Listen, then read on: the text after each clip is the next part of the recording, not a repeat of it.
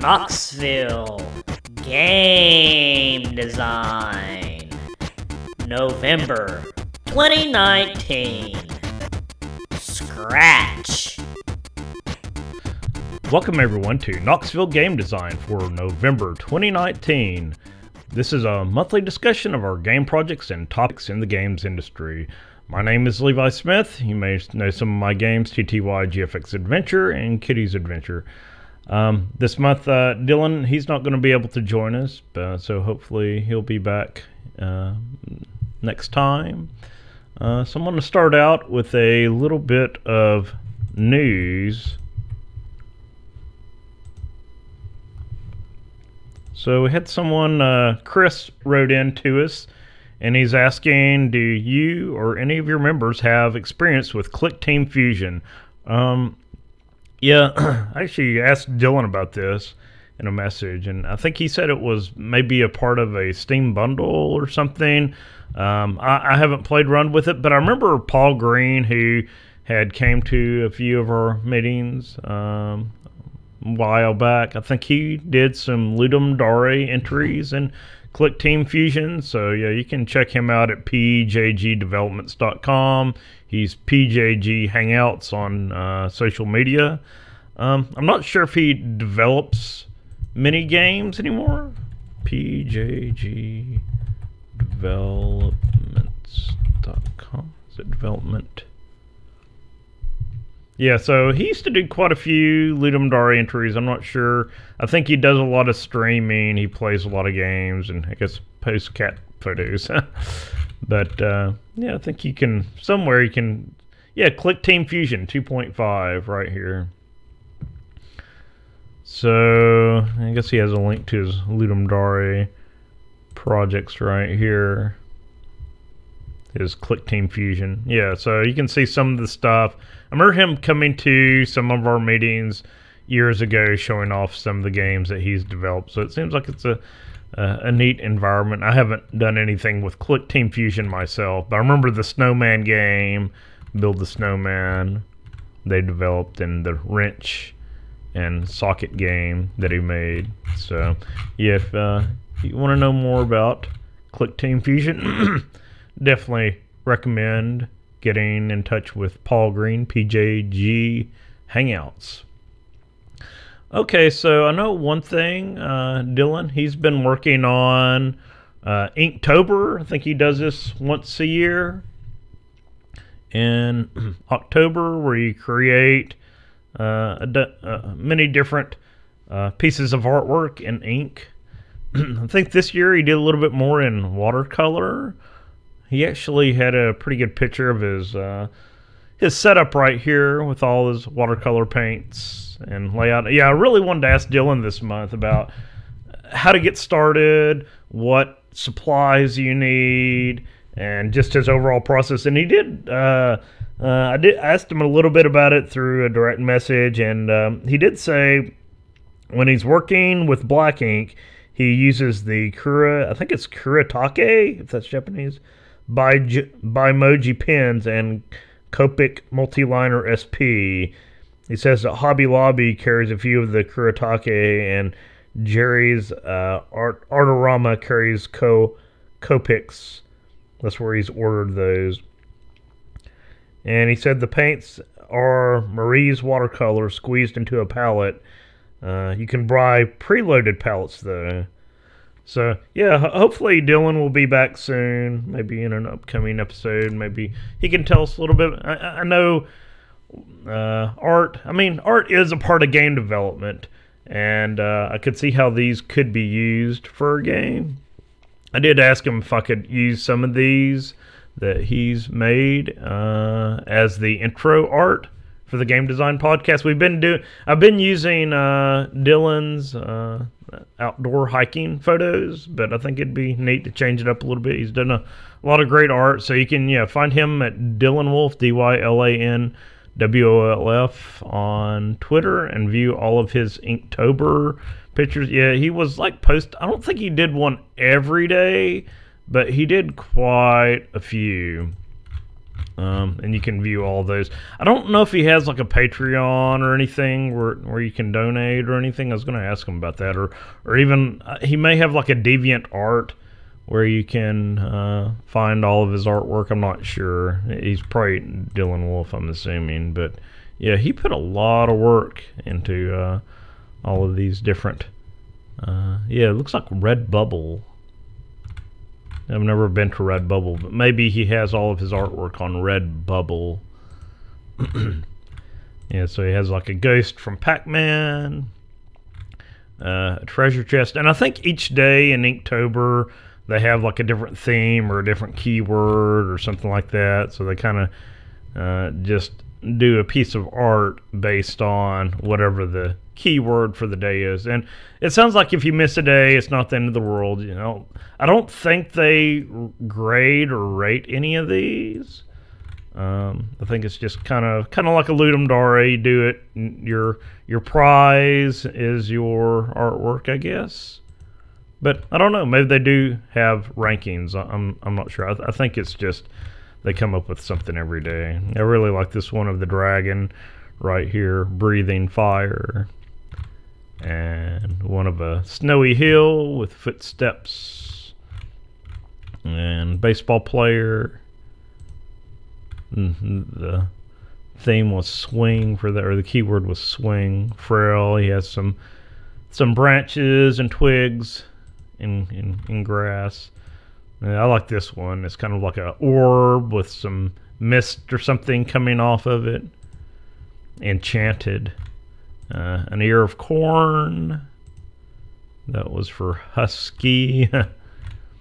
Like a little wood shed here. Freeze, another snowy like road with hills in the background. Yeah, I think that may be, this may be day 3. Bait, it's like a fishing hook with some lure on there. And yeah, here's one of some gears. Mindless, and yeah, it looks like the first one was ring, like a ring from Lord of the Rings.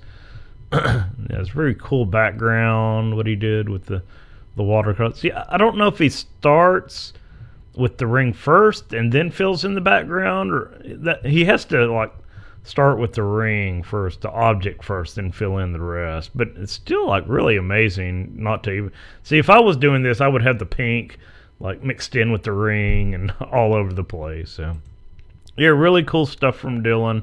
Check out his Inktober stuff. Really good stuff there. So also Chris Gardner, who I think he moves between Knoxville. He's originally from Huntsville. He does the Dev Space Conference, I think, every October. He does this Extra Life playing games for kids fundraiser. I think it's already happened. I think it was like a few days ago, like November 2nd or something. So yeah, I saw him on Twitter talking about this. I was like, hey, why don't you play some of our like indie games and things like that? So he's like, oh, what games you got on Xbox? I was like, well, I got Kitty's Adventure. So I think you might have played Kitty's Adventure on this. So I went ahead and donated. It looks like you can donate whatever you want. It looks like the default was $50, but you can change that to whatever you want. Yeah, it looks like Chris Gardner, he's been doing this for 9 years now, so he's been doing it for quite a while. You can find him on social media as Freestyle Coder. He also has a website, blog.freestylecoding.com. I'm not sure how. Yeah, it looks like the last update he's had on here was 2016, but he does have a lot of his older stuff. I don't think he's ever done any game jams, but he used to do game development talks at Codestock here in Knoxville years ago. I know he was a XNA developer, and I think he just like did some like little small projects and things like that. So yeah, check him out. And also, I noticed that Mike Neal, he used to be in our group. He has done some Pico 8 tutorials on his YouTube channel. I think you just look up VINULL, and he has a playlist of Pico 8 tutorials. So it looks like he starts from the beginning and talks about how to move sprites using the map editor, moving the camera, gravity and jumping, and pick up and list. So yeah, check that out if you're interested in Pico 8. Very good environment for developer or new developers for learning, things like that. And finally, I noticed that SiegeCon. It's in Atlanta. It's like a game developer conference. I haven't been to this one yet. I think it might actually be like up toward Marietta, actually. But I've noticed they have been putting their videos online now. So I think you just go to uploads and it should show all of their videos. I haven't watched these, so I can't say how good the content is, but it's probably worth checking out. If anybody watches these, let me know how these are. But yeah, it looks like they have a lot of panels, and I'm not sure if they have like a showroom floor or anything.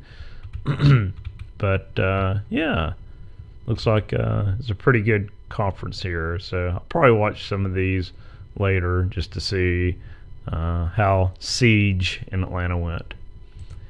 And yeah, I already checked that out. Yeah, so that's all the news for this month. Let's see if I hit all the... Okay, so the things that I've been working on. Since it's just me this month, I'm going to talk more about my stuff. So the one thing that I've been working on, I was wrapping up. I updated this North Avenue adventure game.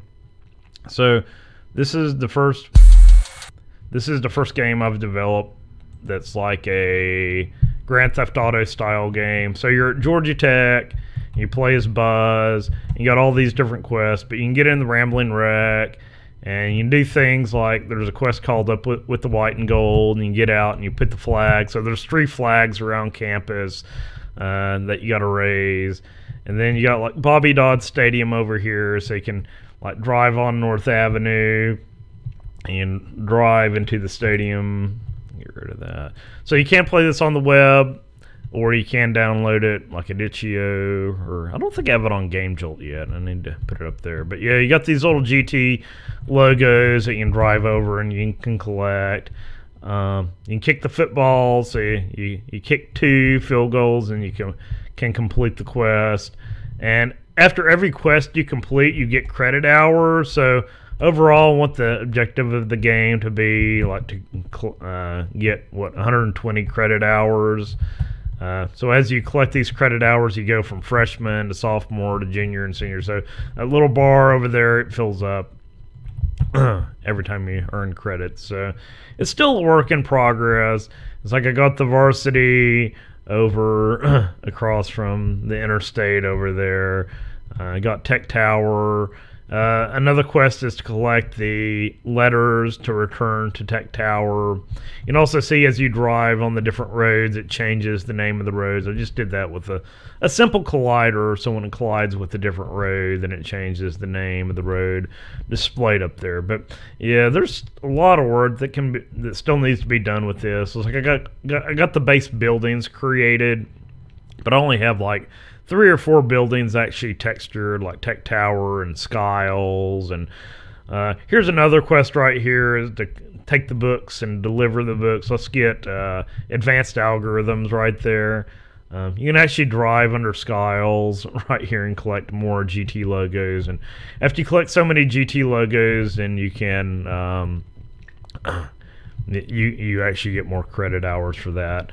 But yeah, there's like the Bunger Henry building over here, which I texture map. This is basically a cube, but through the magic of texture mapping, I'm using all real photos, and I just used the perspective tool in GIMP to line those and make a UV map to put on the different buildings.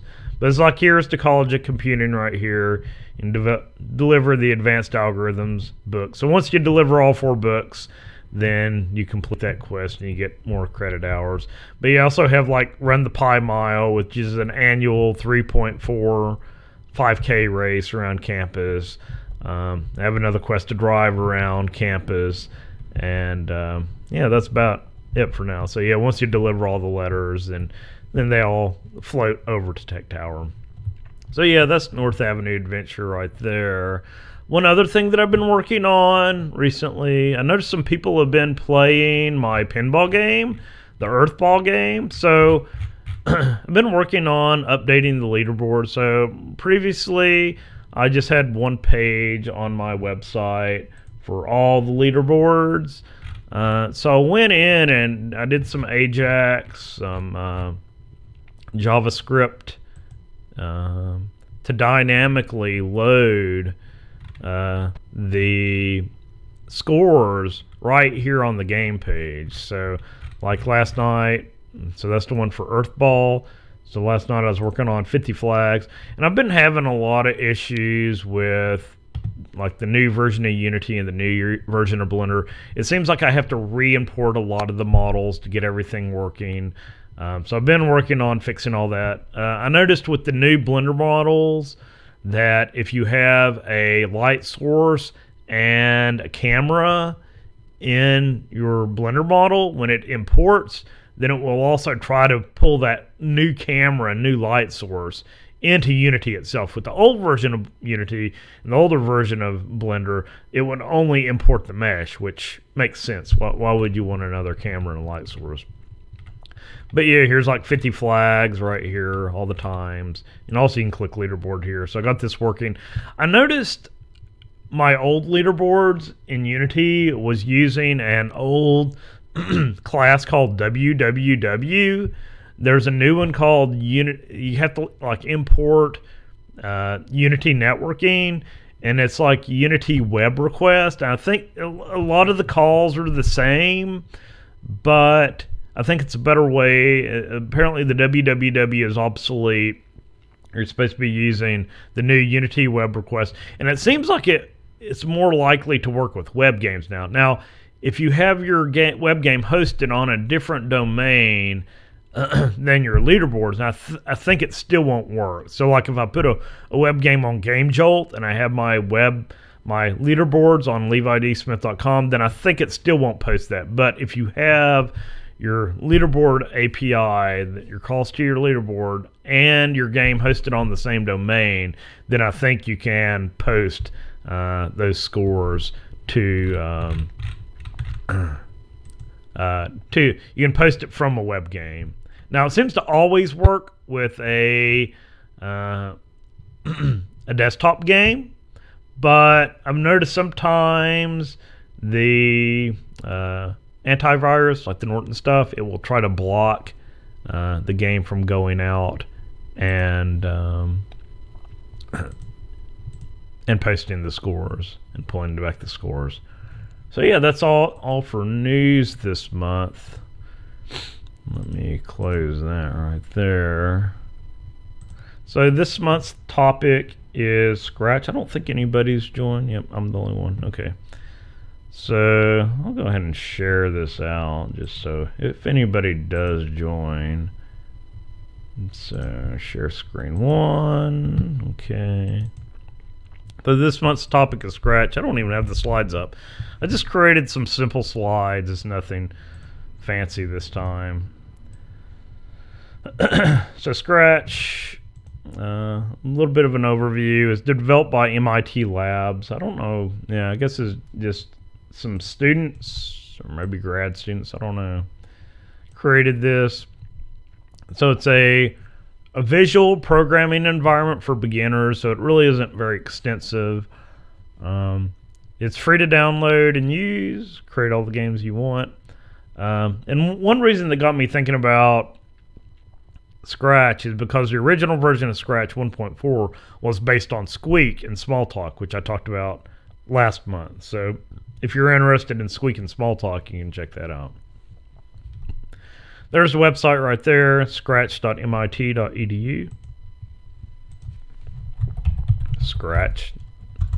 There is a T. I guess it's the silent T in Scratch.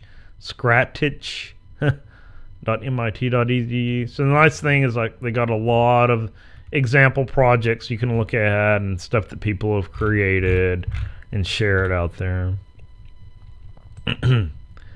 And like I was saying, it's got the design mode where you move blocks around.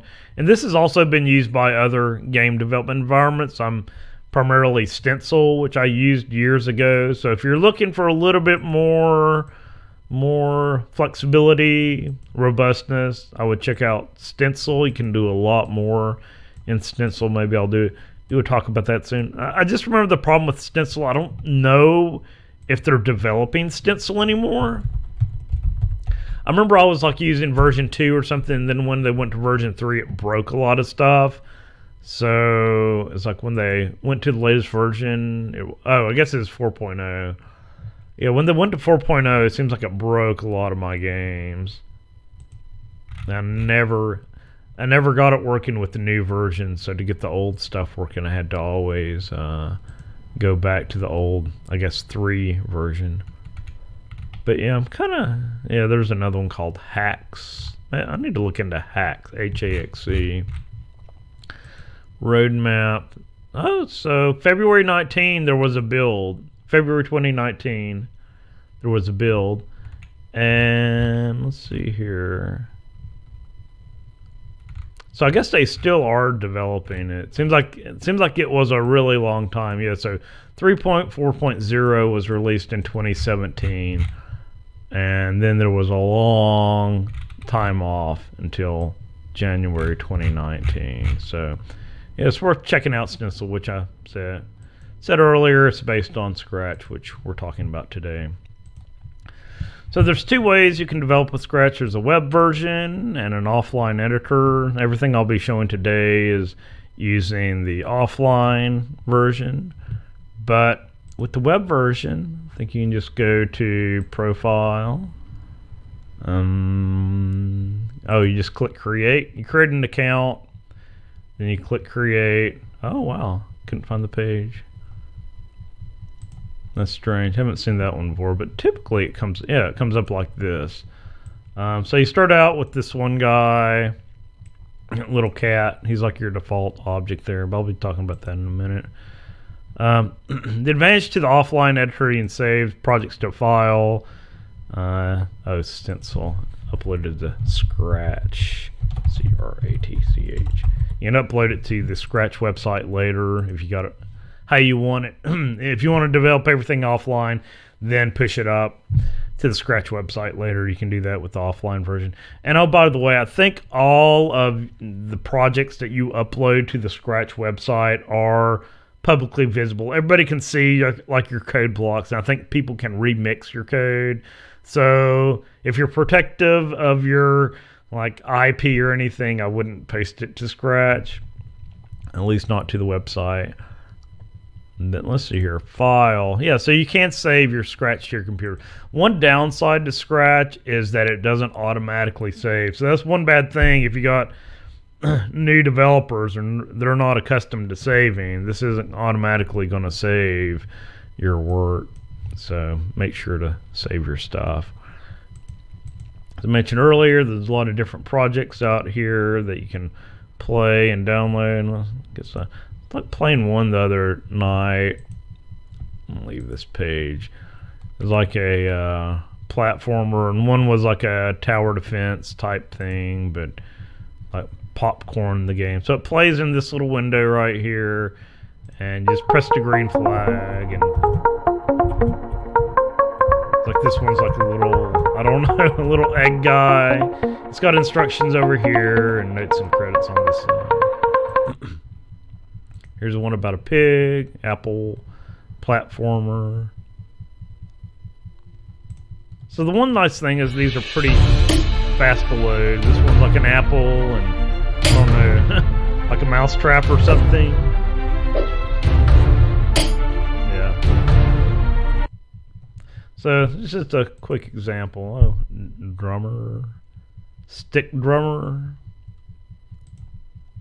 So Some of these are just like simple demos. They aren't really games or anything, but have your mouse over to customize sequencer. Little guy playing the drums and cymbals. Okay, so I mentioned earlier you press the green flag to run the game.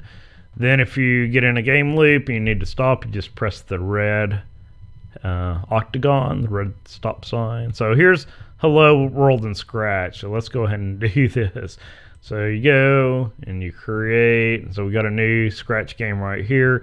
So they got all your different code blocks categorized in these different sections, like motion for moving your objects, looks, it's like for changing your sprite and for displaying text. Sound is for playing different sounds. Events, when things happen, so I'll need an event. When the green flag is kind of like your start. So when the green flag is clicked, I want to do something. So what I want to do is go back to looks and say hello. And you can change the string right here to be hello world. So when I click green flag, he's going to say hello world. So that's your simple hello world. You also have your control statements like your wait and your repeat loops or forever, your if then else statements, and repeat until. Then your sensing, which is in blue, this light blue, this is for like when two objects or two sprites collide with each other, or detecting mouse events or key press events. Your operators are like your addition, subtraction, multiply, and divide for your integer variables. You can also pick random values. You can set a low end and a high end for your randoms. You can also do comparisons, greater than, less than, or equal. It doesn't have greater than or equal to, so you just got to kind of either do both of them or change the way you're doing your comparison. Then you got like your Boolean operations, your ands, your ors, and your nots for your Boolean variables, your true and false. I'm not exactly sure what join and let. I think you can get like, I think your join may be like concatenating two strings together. Letters like getting a specific letter out of a string, or length of gets the length of a string. You got your mod, which I talked about in the math get for game developers talk. Basically returns the remainder when dividing two integers. Then you got round for rounding values. Then also you have this one like catch-all. So you can do sine, cosine, logarithms. So they kind of put everything else square root in this last one right here, and you just pick what you want. Then you have variables. You have two types of variables. You have variables assigned to a specific object or sprite, and then you have global variables. So when you create a variable, like I'll name it foo, then you can say for all sprites, so it's global, or for this sprite only. I'll talk about it in a little bit, but my biggest complaint about Scratch is there's no way to reference a property on a specific object or a specific sprite. So to get a value off of the sprite, you have to save it to a global variable first and then pull it that way. I've looked it up. I haven't found anybody else that has a good solution for that. But it'd be nice to be able to reference properties on a specific sprite or object. And then blocks, you can do like repeatable code, reusable code, kind of like functions or procedures. You use blocks for that. So input, I talked a little bit about, use the sensing options, and then you can use that to read keyboard and mouse input. You use ask if you want to read in a string, and that ask value is stored in the answer. I guess it's not a variable, but it's kind of like a variable, but it's always stored in answer, which is also available from that same sensing area. Then you can use set to assign answer to a variable, so if you need to change it or compare, things like that. So let me bring up Scratch, and I want to file, load from your computer, and do the number guess. So this is like my the one program I always recommend people start out with is a number guess game. So there's something called the backdrop under stage.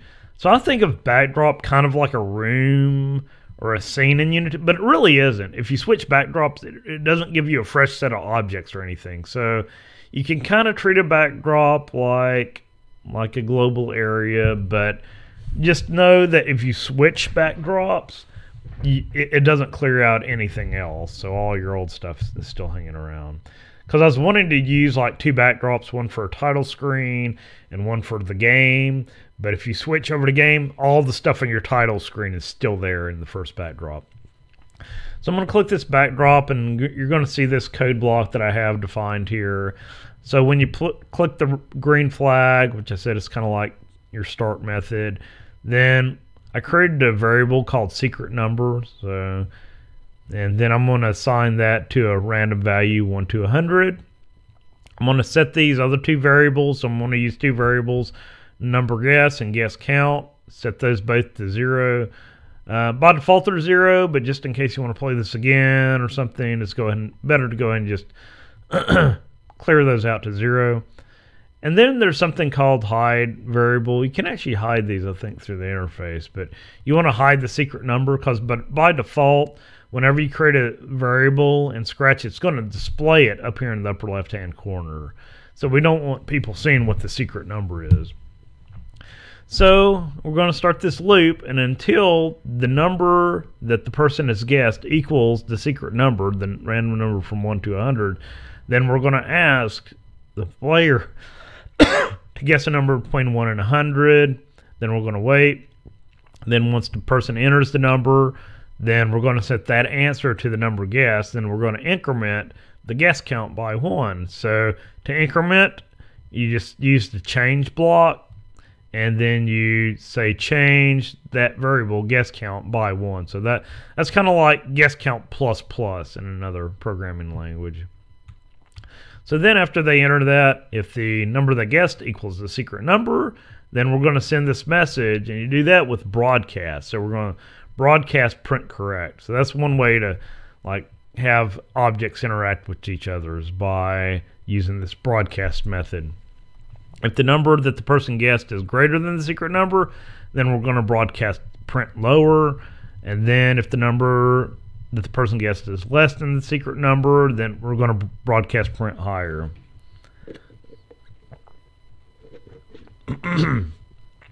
And the reason we're using the broadcast method and not just printing it here is because on a backdrop, there is no like print method or anything. So to print something, then we'll have to get this little cat guy. He receives the message print correct or print higher or print lower.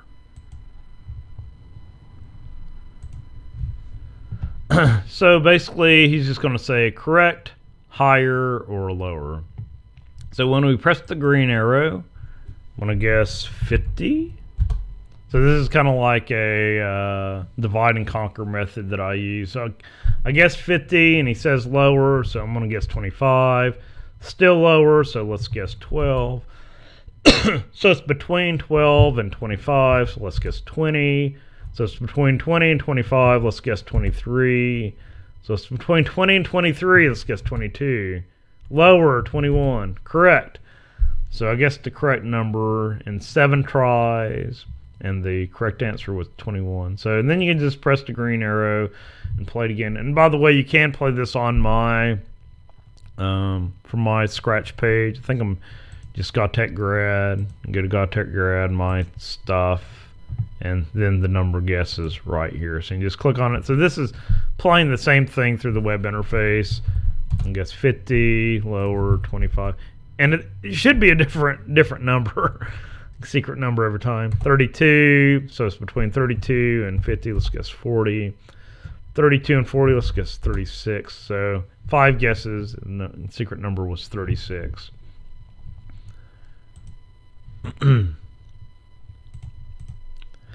So I talked about a little bit about the object-oriented features.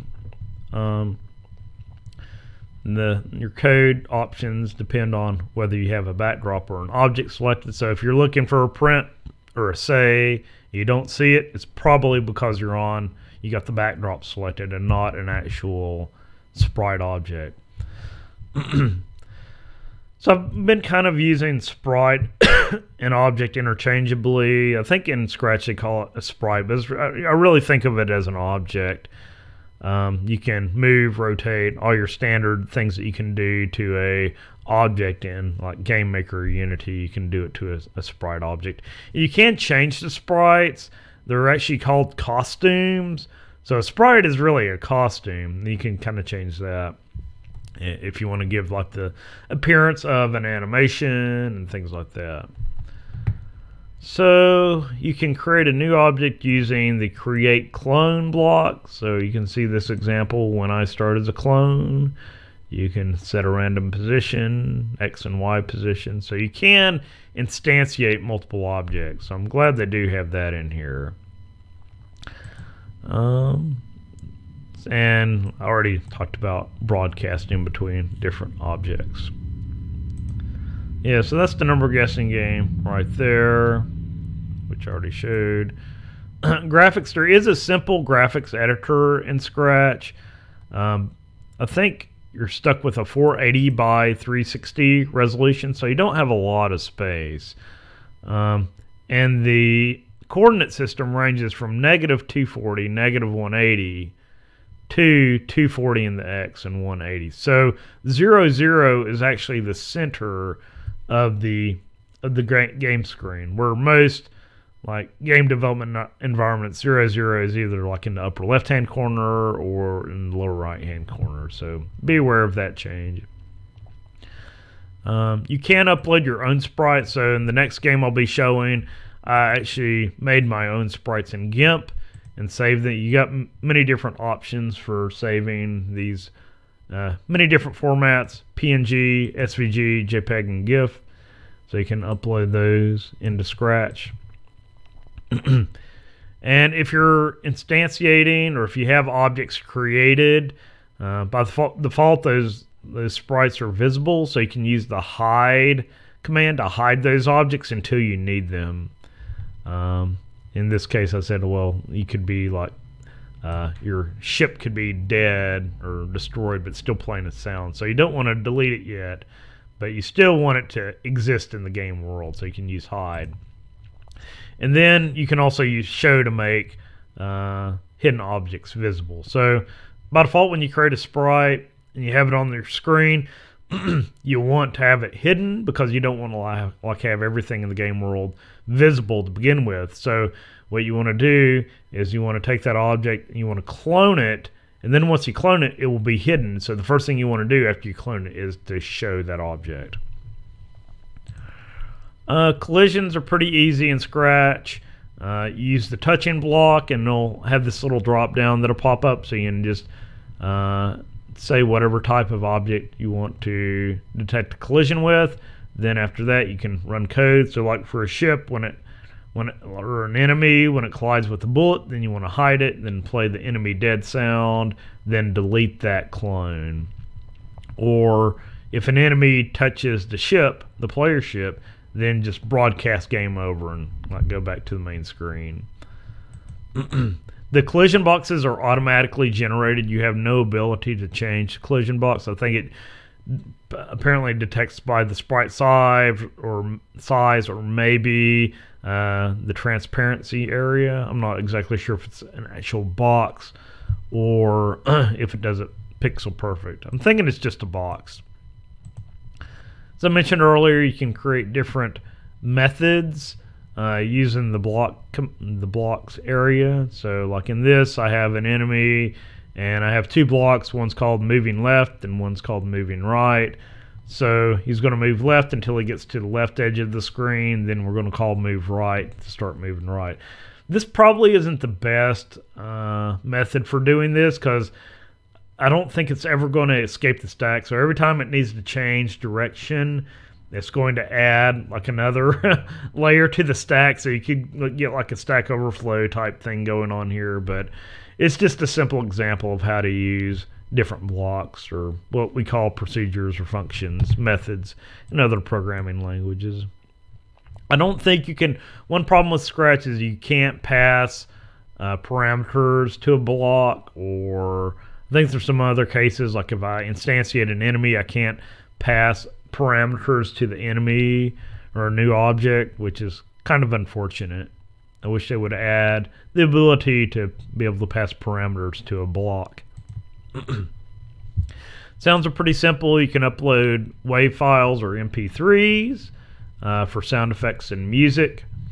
It's pretty simple. You just use the play sound method. So like here we have a bullet, or whenever you shoot and create a bullet, then you just play the sound shoot, which is a sound file you have uploaded. So I guess I can show that. Let me go and edit, file, load. I've got my simple shooter right here. I'll replace the contents right here. So yeah, so in this one I got like 3 different objects: a ship, an enemy, and a bullet. And by default these are all hidden, so when you press play it's going to show the title screen, then I'm press a button, and then it's going to start spawning these clones of enemies. And then whenever you press the space bar, then it's going to shoot. So you hear that sound.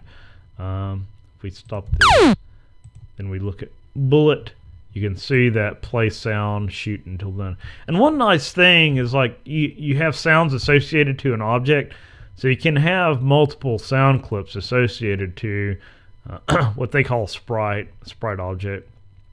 And you can just play it right here, or you can modify it. You can make it go faster or slower, make it louder, softer, and fade in and fade out. And I don't know if there's like a revert in here or not. Robot kind of distorts it a little bit. Yeah, there's like a back arrow. So you can do robot, gives it more robotic sound. Then reverse it as well. So there's a lot of cool tools that you can do. As I mentioned earlier, there's also the sprite editor, so we can you can also take a picture from your camera and load it in directly. Choose a costume and use paint, so you can paint a new costume. So you got your standard like pencil tool or brush tool, an eraser to erase, paint, bucket fill, and you can choose your colors. Like got your HSV hue saturation value right there, and add text right there, and you can do circles as well as lines and rectangles. So I'm just going to delete that.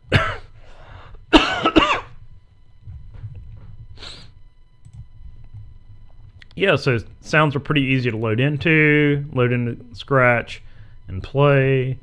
If you load a sound to the background, it won't. Yeah, so if you try to load your sound into the background, if you have a sprite that needs to play sound, it won't be able to access it. So you have to load your sound directly to the sprite. As I mentioned earlier, some of the limitations: you can't send a parameter with a broadcast message. You have to have the Scratch VM to run your games. So somebody has to download Scratch or play it from the website. It'd be nice if you could make your own like web build and host it from your own website, or just like make an EXE or something to give to people. I mentioned about the global variables. If you need to pass a value between 2 objects, you got to do it through a global variable. And there's no one of the biggest problems. There's no text output aside from the little say and think speech bubbles. It would be nice if there was a standard way to display text to the screen. I've seen some games where people actually create like a sprite as a number, but I think you got to do it for each digit in your number, and then you can like have a costume or a sprite for each digit 0, 1, 2, 3, 4, 5, 6, 7, 8, and 9. Then you just change the costume based on which digit it is. But that seems really convoluted just to display your own sprites to a screen. As I mentioned earlier, whenever you create a variable, it is displayed to the screen in the upper left corner by default, but you have little control over what it looks like. So you can actually like right click it and do a normal readout, a large readout, which just displays the number without the variable name, or a slider variable where you can like change it yourself. But those are the only three options for the change in the way your variable is displayed in Scratch.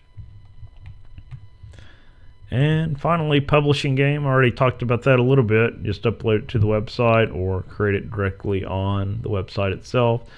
So I'll go over a little bit more about the game that I created. So file, load from your computer. This is the final version right here, which I added a second enemy called Enemy 2. And the second enemy has a little bit more functionality. Instead of just moving left and right, he's going to move in a sine wave. So let's press the green flag. So every fourth enemy is going to be this second type of enemy. He's just going to kind of like go in a sine wave from left to right until he reaches the bottom. Sure. Then after he reaches the bottom, he's just going to disappear. I did have to add some specific code to get an enemy to disappear. So basically, when it gets to 180 or negative 181 in the Y direction, then you basically just call the delete method. So that's what happens. I don't have any nice particle effects or anything whenever you collide with an enemy. You just have to stop and restart again. So yeah, let's look at the ship real quick. So I got these code blocks. You start the game. I'm going to keep an alive variable. Just it's kind of useful knowing if you're still alive or not, because whenever you die, I just want to set the alive flag as false and then quit looping after alive is false. I have a shoot delay, so otherwise if you don't have a shoot delay, then it's kind of going to look like a flamethrower. Whenever you shoot, it's going to try to shoot every frame. I think this runs at 30 frames a second. Maybe a way to change that, I'm not sure. But yeah, so here's like the key checks. If the left arrow is pressed or A is pressed, then we're going to move X by -4. If right arrow or D is pressed, then we're going to move by 4 in the X direction. Now, the best way to do this is to use like a velocity variable, because right now it's just moving at a constant speed. So really, if I wanted to add to this, I would have a velocity and just increase the velocity instead of moving it at a constant rate. The same thing for the up and down arrows. We're going to change by 4 when we press up or W, and then we're going to change by -4, and then when we press the down or S. But I'm going to add this additional check for the Y position. If it's greater than -100, then we're going to keep it from moving past -100. Or if it's less than -160, then we're going to keep it at 160. That way it doesn't go all the way to the bottom, and it doesn't let you go past like the bottom area of the screen. And here's the shoot delay. So if the shoot delay is greater than 0, then we're going to decrease that by 1. I don't know why this is in here twice. I think that's a mistake right there.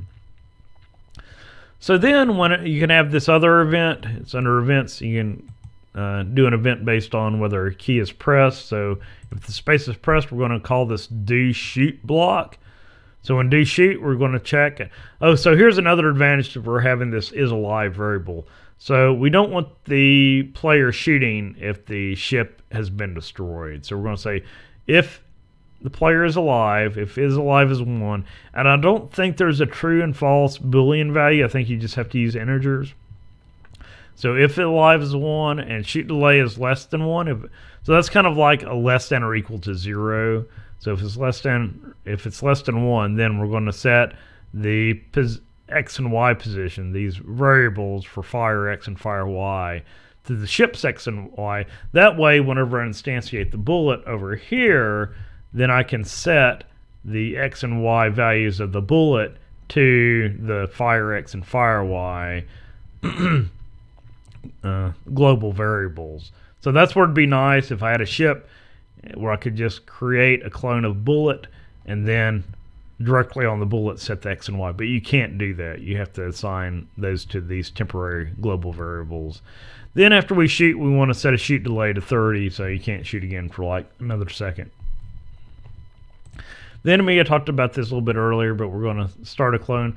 And by the way, you can click on any of these, and you can click the little eyeball here, and it will show you that sprite over here. So, but by default, anything that we clone, like a bullet or an enemy, we're going to have those hidden by default. So the enemies, I think I already talked about all this on the other slide. We're basically just going to move left and right. This isn't the best method, but it does demonstrate the ability to call different code blocks right here. And then for the second enemy, then I just have one method for this one. So forever, we're just going to call move. And I'll actually show you up here if you have them enabled right there. Then we're going to just have this one move method that gets called every frame. And then we're going to we're going to decrease the Y value, and then the X value is going to be determined by the sign value of the Y position. Then we're going to multiply that by 100 just so it isn't, so we actually get some further movement in the in the X direction. And then we're going to add this X offset, which is a random variable that I pick between -100 and 100. That way, whenever the enemy spawns, he isn't spawning at the exact same position every single time.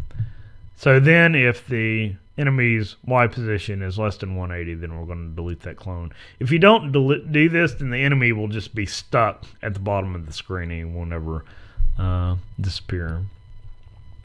Yeah, so that's basically Scratch. As I mentioned, I have like two different screens. So like the backdrop, whenever this thing starts up, whenever you press the green flag, we're going to change the backdrop to title. Then you're going to wait till space is pressed or you get a mouse down event. And then we're going to change the backdrop to the Starfield backdrop and then call start game. So this way the game doesn't actually do anything until you press space or you click the button right there. So then once you either press space or press the mouse button, then we're going to broadcast start game. So that's when it sets the score to 0 and then it starts the game loop right here. And oh, by the way, here's where it waits 2 seconds and it spawns a new enemy every 2 seconds. And I keep this spawn count variable. So if the spawn count, I increase the spawn count by 1 for every time an enemy is spawned.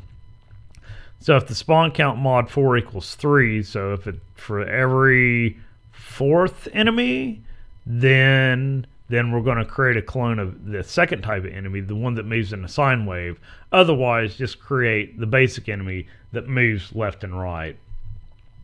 The reason why I put this at 3, because whenever the spawn count at 0, so 0 mod 4 is going to be 0. So if I put it to 0, then you're going to have that second sine wave enemy as the first enemy. But I just wanted a regular enemy as the first enemy.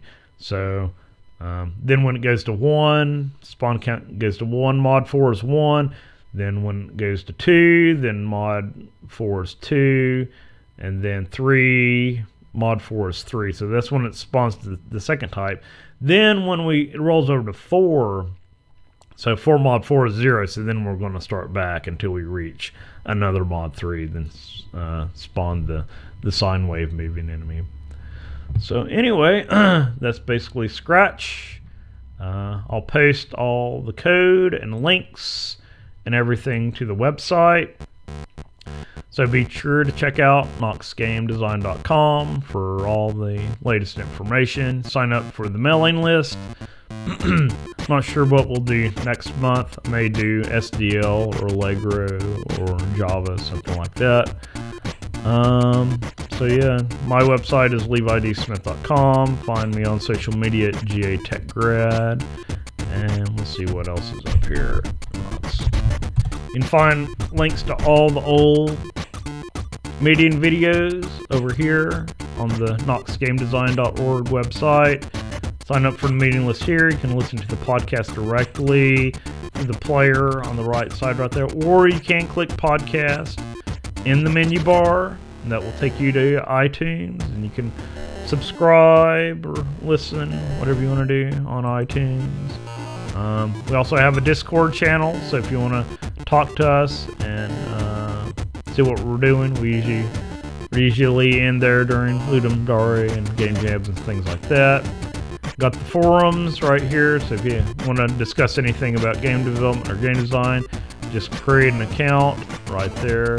And as always, and this is how I knew about the ClickTeam Fusion thing earlier, we got a directory page, so if you want to know if anybody has an experience in any specific development environments, you can check here to see all the people who have come to our meetings in the past and who have a social media presence, so you can find links to all of the Knoxville developers, all their websites, and their social media accounts on here, and also links to their games. So that's going to wrap it up for November 2019, and we'll be back next month with a new topic.